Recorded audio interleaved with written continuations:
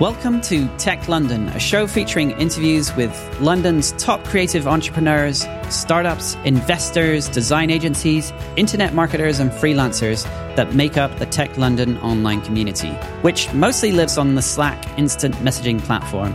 We rotate through both hosts and guests for these interviews, so you have the chance to hear from multiple perspectives on London's tech scene.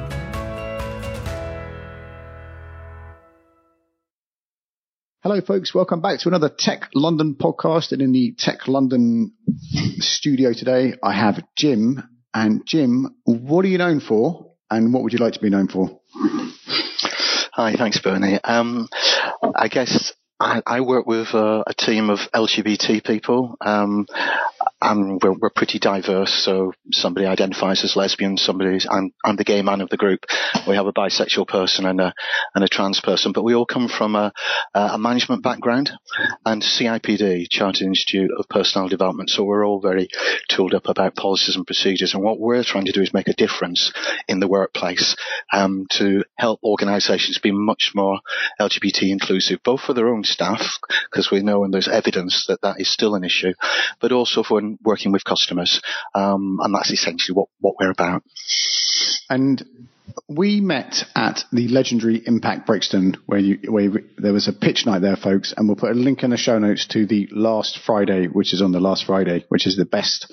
I'll tell you what, that is the best event I've ever been to in a co-working space. And so at that event, Jim, you were pitching the Pride UK quality standard. So let's kind of go through that presentation.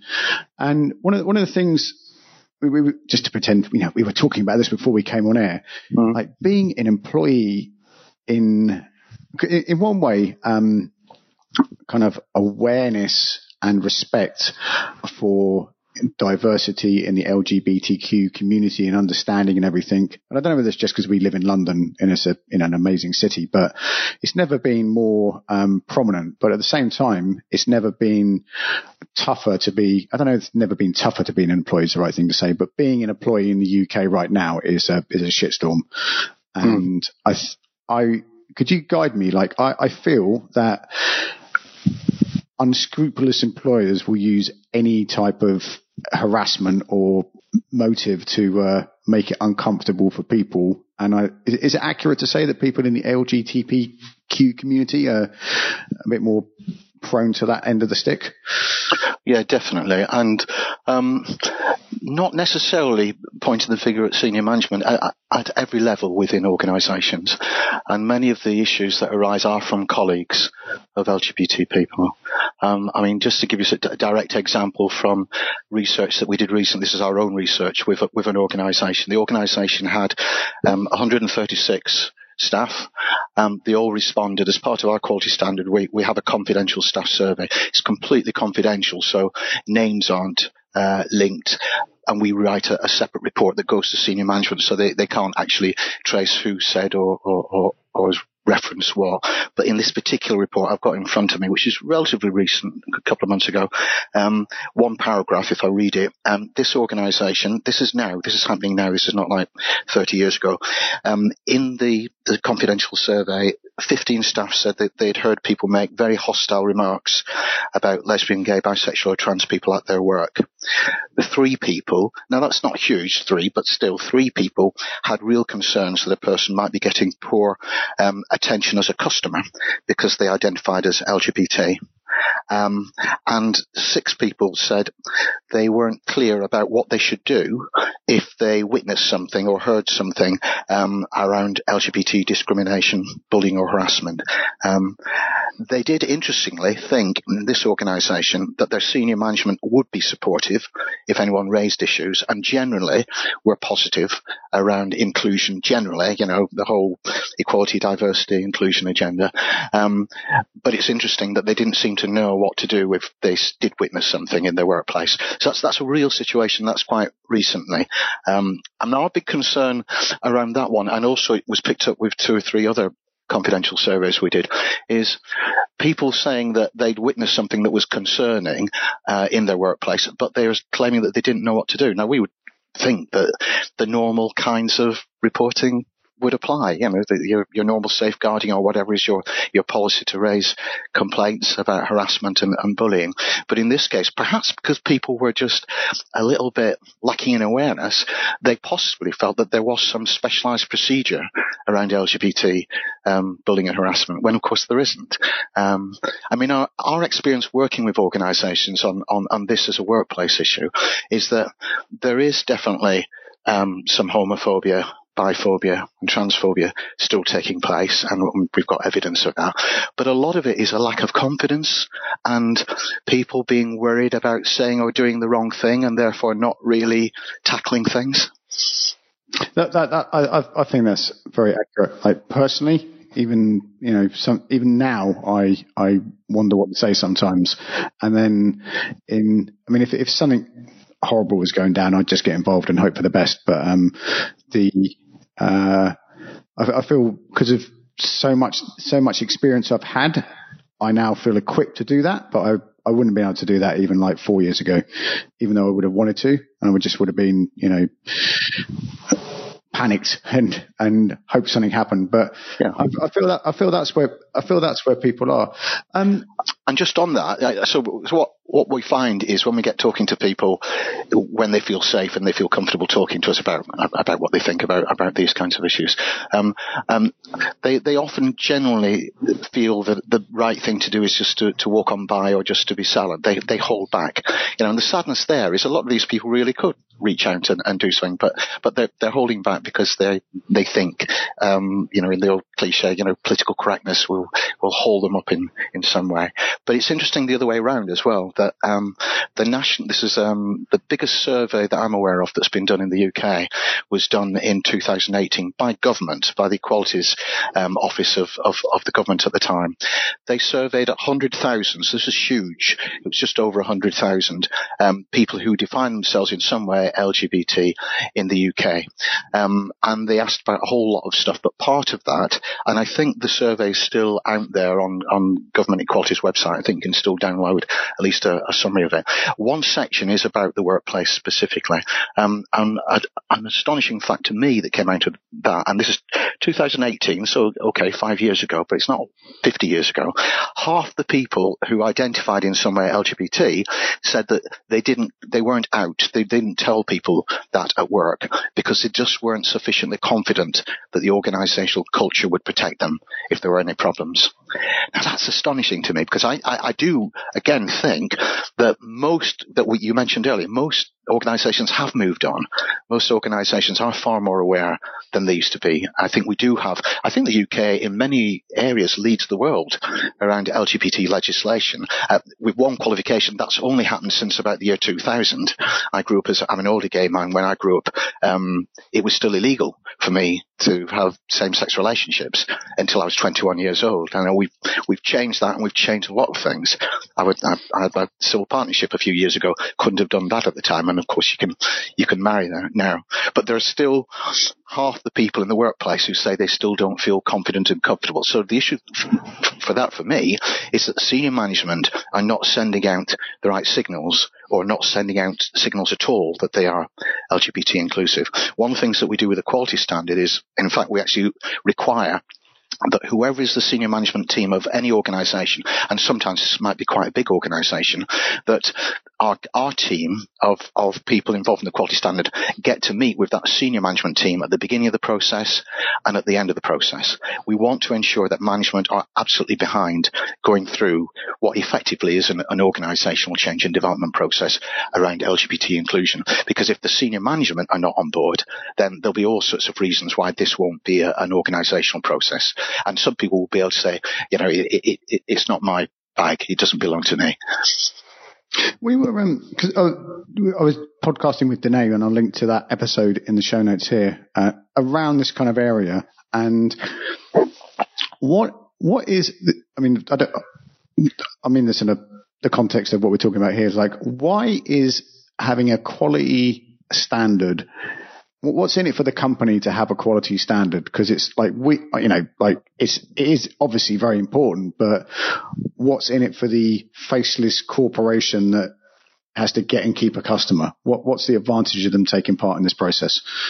I think it's, I would say it's a one-stop shop to have a complete health check audit around your organisation and LGBT issues in every aspect.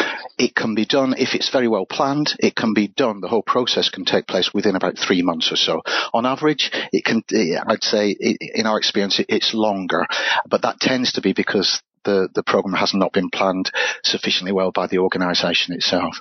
It enables the organisation to get direct access to specialised HR advice, and we're CIPD professionals ourselves. We come from this background. We understand the minute detail of policies and procedures and that side of things, but from a team of people who themselves are LGBT, and we have our own experience of working with organisations as lesbian, gay, bisexual and trans people ourselves. So it brings all that together. And just if I can just go on a little bit, and I don't want to bore our audience, but just picking up your question now, what's involved? So we review all the communications of an organisation. So we will look at if you've got a common kind of, brochure, or if you use social media in a certain way, or particularly the website. We'll look around the website. One of the things I often say to organisations is, particularly those who've got very big websites, quite expensive websites, is I'll be curious if our LGBT team go around your website and find a single thing which suggests LGBT people are welcome to your organisation. And the number of organisations I've been around, and there has been absolutely nothing at all. And there are just many little things that could be done within a website that send out those kinds of signals. So we look at the communications, and our communications director is somebody who's worked in LGBT media and press all her life. She was deputy editor of something called Diva magazine. Some people may be aware of that magazine. And she does a real critique of an organisation's comms in terms of sending out the right messages, both internally and externally. And she'll write a report on that, and that goes to the senior management. One of my previous roles was, I've worked in 2 roles as quite senior policy person. I review an organisation's policies, so not every single one, obviously, but we ask to see around about a dozen policies which we think are relevant. So, for example, I'd be interested in looking at an organisation's safeguarding policy, for example. And I will write a report when I've done that work as to whether there are gaps in policy or there are policies which could be improved. And sometimes it's just a tone of voice. Sometimes an organisation, for example, has an EDI, equality, diversity, inclusion statement, but it sounds overly, legalistic, prescriptive, doesn't sound welcoming and warm in tone of voice. Yeah. Complex and heavy. Yeah, and gives the impression of saying, well, we're doing this because we have to, because it's a law and we've got to say this, rather than using the right kind of language that makes somebody who's LGBT and who spots that realise this organisation is an open, inclusive organisation. And just something on policies, for example, I've reviewed probably over the last few years, maybe about 30 organisations' policies in the detail. And something that comes up time and time again is organisations not having any kind of policy around trans and transitioning at work, for example. What that means is if somebody does make a decision to transition, and this is becoming more common later in life than it used to be, the organisation doesn't have a position and approach to actually tackling that. So that then becomes almost like a problem to be solved by the organisation, when there should be absolutely clear procedures about this is what we do in this situation, this is how this is handled. So we look at all the comms, we look at all the policies, we write a report, I write a report on the policies, and we also, going back to that earlier point, we have a survey, a confidential survey of all staff. Very short, only 10 questions, so it shouldn't take staff more than about 10-15 minutes to complete, but one of our team, our research person, will bring that together in a report and feedback, a little bit like I did before about the staff who said that they'd witnessed things which were concerning, but they didn't know how to raise complaints around it. So we pick up issues like that and take them back to management. And then we meet with management and we'll go through all those things that we found out and think practically about what can be done to try to fill some of the gaps and try to strengthen the inclusiveness of the organisation. The extra thing that we do right at the end of the process is we have a team, about 12 LGBT people who act as mystery shoppers. So depending on what the organisation is, they might send a few emails, they might make a few calls, they might actually rock up at the door and talk to somebody on reception, but there'll be some element about disclosure that they are LGBT in that situation, and they will see how that is handled. I'll give you one example that came up, which doesn't relate to that actually. This is a personal story. When I was a lot younger, I joined a very big national charity. I won't name it, but it was huge. It wasn't a small charity. And this charity once a year would take their staff away and they would have a staff conference. And because they had money, they were a large charity, they would invite I think the line on the invite was, "You can bring your wife. Your wife could come along." So there's an assumption. On the whole, this is pre same-sex relationships and marriage. This would be a view, I think, that it would be a woman who is the wife and the male would be the worker in that relationship. That's like that thing about there's an accident and a son and a husband. A son and a man go into hospital and the doctor says, "That's my husband." And it's like, oh, and then there's like everyone assumes the doctor is a man.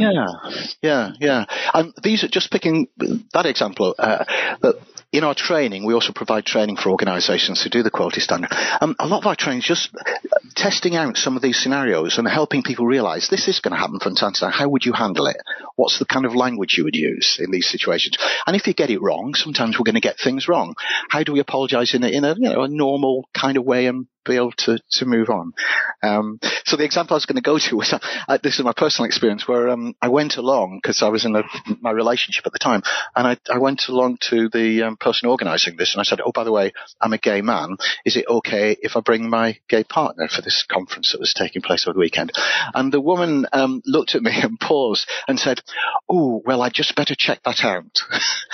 And, it worked out okay in the end, but that kind of reaction, I immediately thought, oh, okay, then they're not prepared for the fact that some people might be in the same sex relationship, and what will they do in that situation? So why do you think she asked it like that? Is it like the cost of bringing someone? Is it that this might not, we might not allow... We might not. I know. I'm trying to find the right word, but I think it might not be okay for gay people to be along. Yeah, I think it was not having been trained, or there not being a clear enough culture in the organisation to say, of course, there shouldn't be a problem. That situation. But also thinking, well, I've not come across this before, and I don't know what the rules are, and I don't want to get it wrong. She was polite in a customer service kind of way, but we would expect if an organisation has an inclusive LGBT culture, there should not be a question about that, and people should all assume that there wouldn't be a problem. But I'm using that just as one example. So, but flipping back to the training, what I'm suggesting, the reason why I think it's valuable for an organisation to go through this kind of process is you can bring a lot of quite high-level consultancy and training work together in one small project. So reviewing the comms and getting a report, reviewing the policies and getting a report, getting to know what your staff really think about LGBT issues by having a confidential survey. And then we develop training as a result of all this that is tailored to the organisation. And a lot of it, to be honest, is quite basic awareness training. Sometimes we're asked to do something a bit more specialist, but it's generally just helping people feel at the end of the process that they're more comfortable and confident. A lot of this is about confidence, working with different kinds, and the confidence to do that. And one of the extra factors with our training, which I think helps, is we don't go out as individual trainers. We go out LGBT. So we'll have 4 trainers, 1 lesbian, 1 gay man, 1 bisexual, 1 a trans person. And because people have to spend time with us over the course of, it might be half a day, it depends, we also do webinars, they also get that extra dimension that they actually can ask questions directly, and we always say you can ask us anything, and get an answer from a person who is the LGBT person themselves. So I've got at least 4 questions. As people... let's start with the website one. Is how can you put stuff on your website without looking like you're pride washing? And because we had this, the similar thing you're suggesting came up in a whole project we did with co-working spaces. But how can you signpost without overdoing it and looking like you're, I don't know, desperate? I guess just what you said, don't overdo it. It doesn't need to be lots and lots and lots of stuff, and sometimes that's quite inappropriate and is overbalanced in the wrong direction. Just having, I think a simple, bold statement about inclusion somewhere on the website, which is not specific to LGBT but encompasses LGBT. A clear diversity statement. You'd be surprised how many organisations you go to the website, the homepage, and go through main pages, and you don't find any kind of statement saying all are welcome here, however that is done. I do think it's not too corny to somewhere have rainbow colours. I know rainbow colours doesn't just designate LGBT, but I think it is still a high visibility reference. And having a quality standard in itself, our quality standard is in rainbow colours, so having a quality standard amongst any other accreditation or quality marks that a website might have, but one that clearly is, our symbol is a very bold quality mark tick with LGBT colours around it in the circle that you might be familiar with from trusted traders and other kinds of organisations. I don't think there doesn't need to be a lot of stuff, but we would say there needs to be something. And certainly if I was going to, we used to deliver a quality standard about LGBT in care. And certainly when it gets to a certain age, I'm of that generation. Most older LGBT people don't have children. It was not a practical reality at the time. And most older LGBT people are estranged from their families. The shame growing up in the 1960s, 70s, 80s, and identifying LGBT was such that many parents did not want to know. So the result of that is when you get into the older generations, and I'm thinking now starting with me in mid-60s, but going on to people in the 70s, 80s, I know gay people in their 90s, they tend to be relatively isolated. They tend not to have that family support network. And if they're in a relationship, if one person dies, they will then be contemplating going into care alone. And our previous quality standard was trying to work with care homes to make sure that they were tooled up to be able to manage that. Because what happens is that people, a bit like the workplace I was mentioning earlier, people don't want to come out as LGBT because they're frightened about what might happen to them. I think I've lost my way there. I don't know what the point was. That was super interesting. I know people like in that situation. I had a question there. Go on. You go first, and then I'll come back in. No, I've lost my way again. I'm sorry. It's a senior moment. I'll let you pick up. Senior moment. So going back to the as someone is in a workplace transitioning, my question there was like, what happened in the same way you just described as the shame and that used to be present in society and being estranged from families. Like what kind of happens when someone transitions in the workplace? Because I know people that have been through that process, and they've been in a very, accepting, not even accepting, like supportive workplace. And that's a big thing for the person going through and the people around it to go through. So, but what normally happens? Do people just leave their job, transition, and then go and get another job? Or like, there's got to be some circumstance that is not as good as it could be, to put it politely. In an ideal world, in an ideal situation, somebody would not need to leave their job and strike out anew somewhere else. But rolling back from that, in order for that to happen, we'd look at the practicalities. So again, does the organisation have a clear policy around this? And it might be a separate policy developed by HR about how we handle transitioning when this occurs in the workplace. It might be just a part of another wider equalities-based policy. we would want to ensure there are issues dealt with about use of data and communication. So it's working very, very closely with the person themselves. So you would expect HR in a reasonable organisation that's got some kind of an HR function, having a conversation. Assume we know this is taking place and there is a conversation going on, but having a detailed conversation about what the person individually wants, what is good for them. Do they want this to be communicated? And if they do, at what stage do they want it to be communicated? How do they want it to be communicated? So trying to give some power and agency to the person themselves. But we won't go into huge detail. I think it starts with having a policy. And at the policy stage, HR will be thinking about all these different implications and then going into the comms side about how we handle that, both in terms of the actual written data, how we write things down about people, how we hold and store that information, but also about how we communicate this within the organisation and who's going to do that. Is it the person themselves?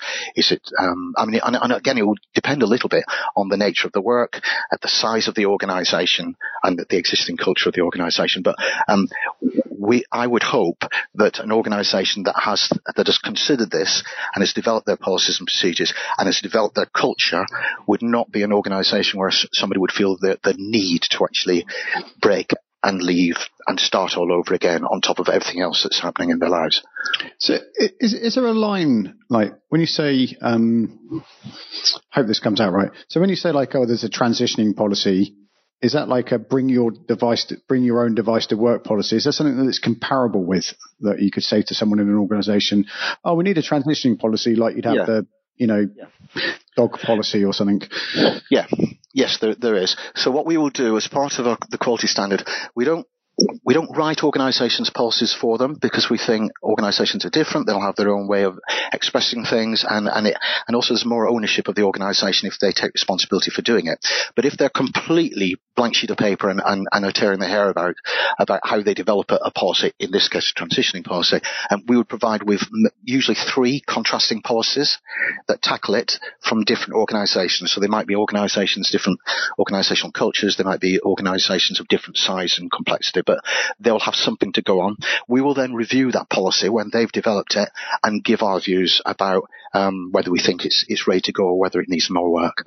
And in that case, the person who would be leading on that would be the trans member of our team, who also comes from a management consultancy background. So she'll be the kind of the key person advising HR on taking that forward. That is super interesting. I never thought I'd say that's super interesting talking about policies, but it's there. So, Jim, where can we find you? We'll put links in all the show notes and stuff to this, but like just say out loud for people who are like, running or cooking. Where can people find you online? And if there's a final thought you want to leave with, definitely do that. Okay. But best way in is to reach our website because it's all about the quality standard. So it's reasonably memorable, I think.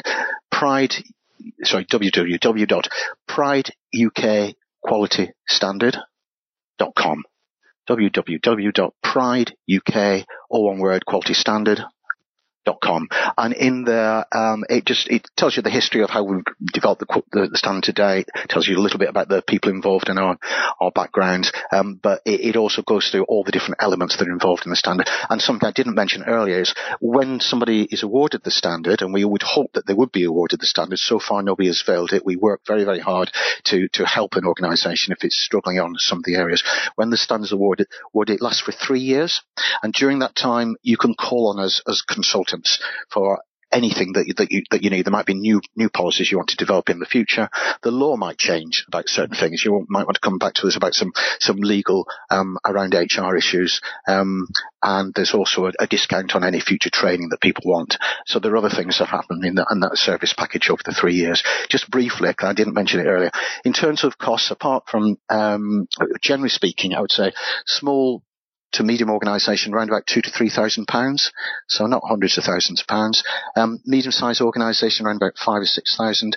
The largest organisation we worked for, we charged about £11,000, and the costing is very particular to the size of the organisation. So it's the numbers of the staff. So imagine writing a report on a staff survey of 30 is going to be different from a staff survey of 3,500 people, for example. It's going to take longer. Number of staff and number of sites of an organisation and different service functions. Just so there's a rationale for our costings. And to leave with a final thought, I think this is doable stuff. The organisations we work with to date, the key thing that's come up is people said it opened up a dialogue.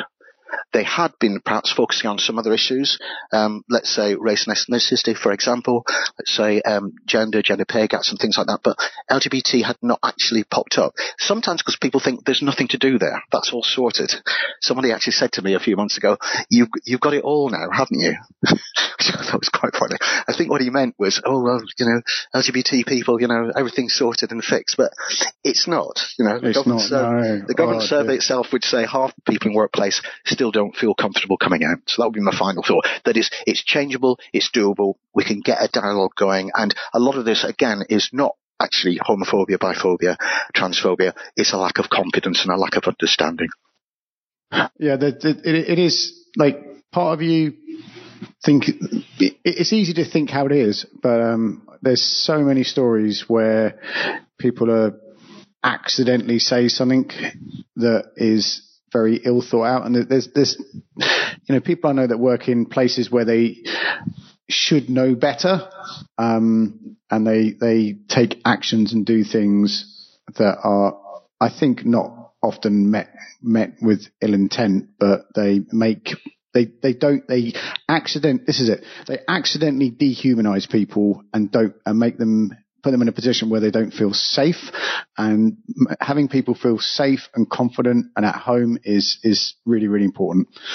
And it's those little things, those really small, what some people might consider to be microaggressions, even though they're not meant to hurt, that stop people coming out, that make people feel, actually, I just don't feel 100% about this organisation because of what that person said or did. Thank you very much for your time today, Jim. I'm delighted we did this, and I'm just going to finish by saying that you're based in Brixton. So if anyone wandering around Cold Harbour Lane and wants to find out more, go to Jim's website. And ladies and gentlemen, if you go to techlondon.io, you can join the Slack channel there. There are thousands of people who are creators, startup founders, freelancers, micro agencies of all shapes and sizes. And one of the best places to meet in person is every day from 10 till 12 in a different London co-working space. There is what we call the Write Club. So you can go there, just take whatever you need to write, whether it's a policy or a sales email or a poem, and people gather there. We've been doing this in co-working spaces since 2016, and it's a great place to meet other people, make connections, and build community. Thank you very much for your time today. Thanks very much, everyone. Bye-bye. You've been listening to the Tech London Show. If you're interested in joining the community or even making an appearance on this show, make sure you join our Slack group over at techlondon.io. Till next time.